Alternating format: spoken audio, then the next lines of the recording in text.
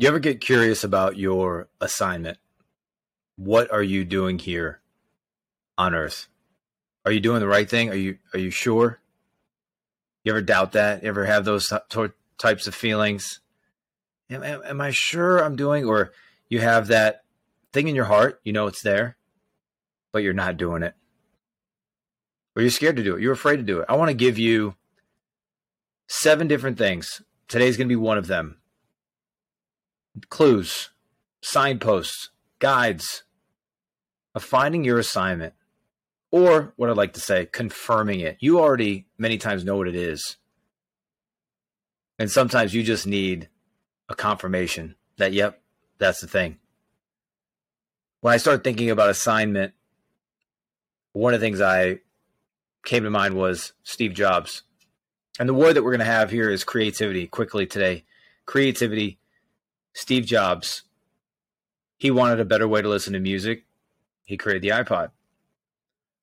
Creativity in sports. Michael Jordan, Game 6 championship. Karl Malone on the baseline has the ball. Jordan creatively gets behind him, steals the ball, and creates the game-winning shot. Everything in your life is solving a problem. Your assignment is solving a problem. It will solve a problem for somebody or something. So you need to start thinking creatively about what that thing could be. When you think about what solves problems in your life already, your watch solves a problem. Your car solves a problem. Your home solves a problem. Your TV solves a problem. Millions of problems are being solved every day. Shower, water, clothes, shoes, glasses, food, bowls, car, gas, electricity.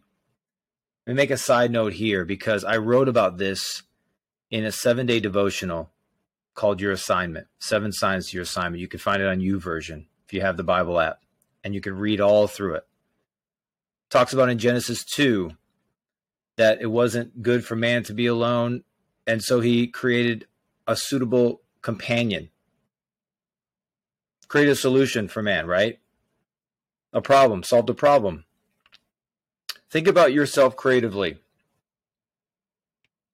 If you don't believe you can solve problems, bigger problems, you never will. You will stay stuck believing it's for someone else. Step 1 is to believe in the ability that you have, the creativity that you have.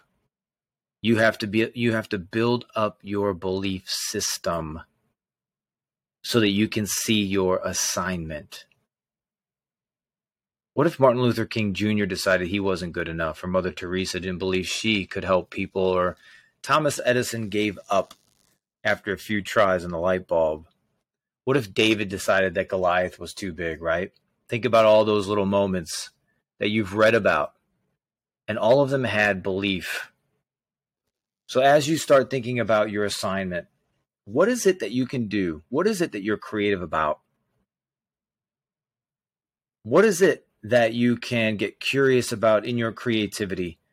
Love the yellow brick road idea that as you follow it, it will lead into something. Scriptures tell us, seek and you will find. God's not hiding your assignment from you. Why would he do that? He's a good God. God is good. Good is God.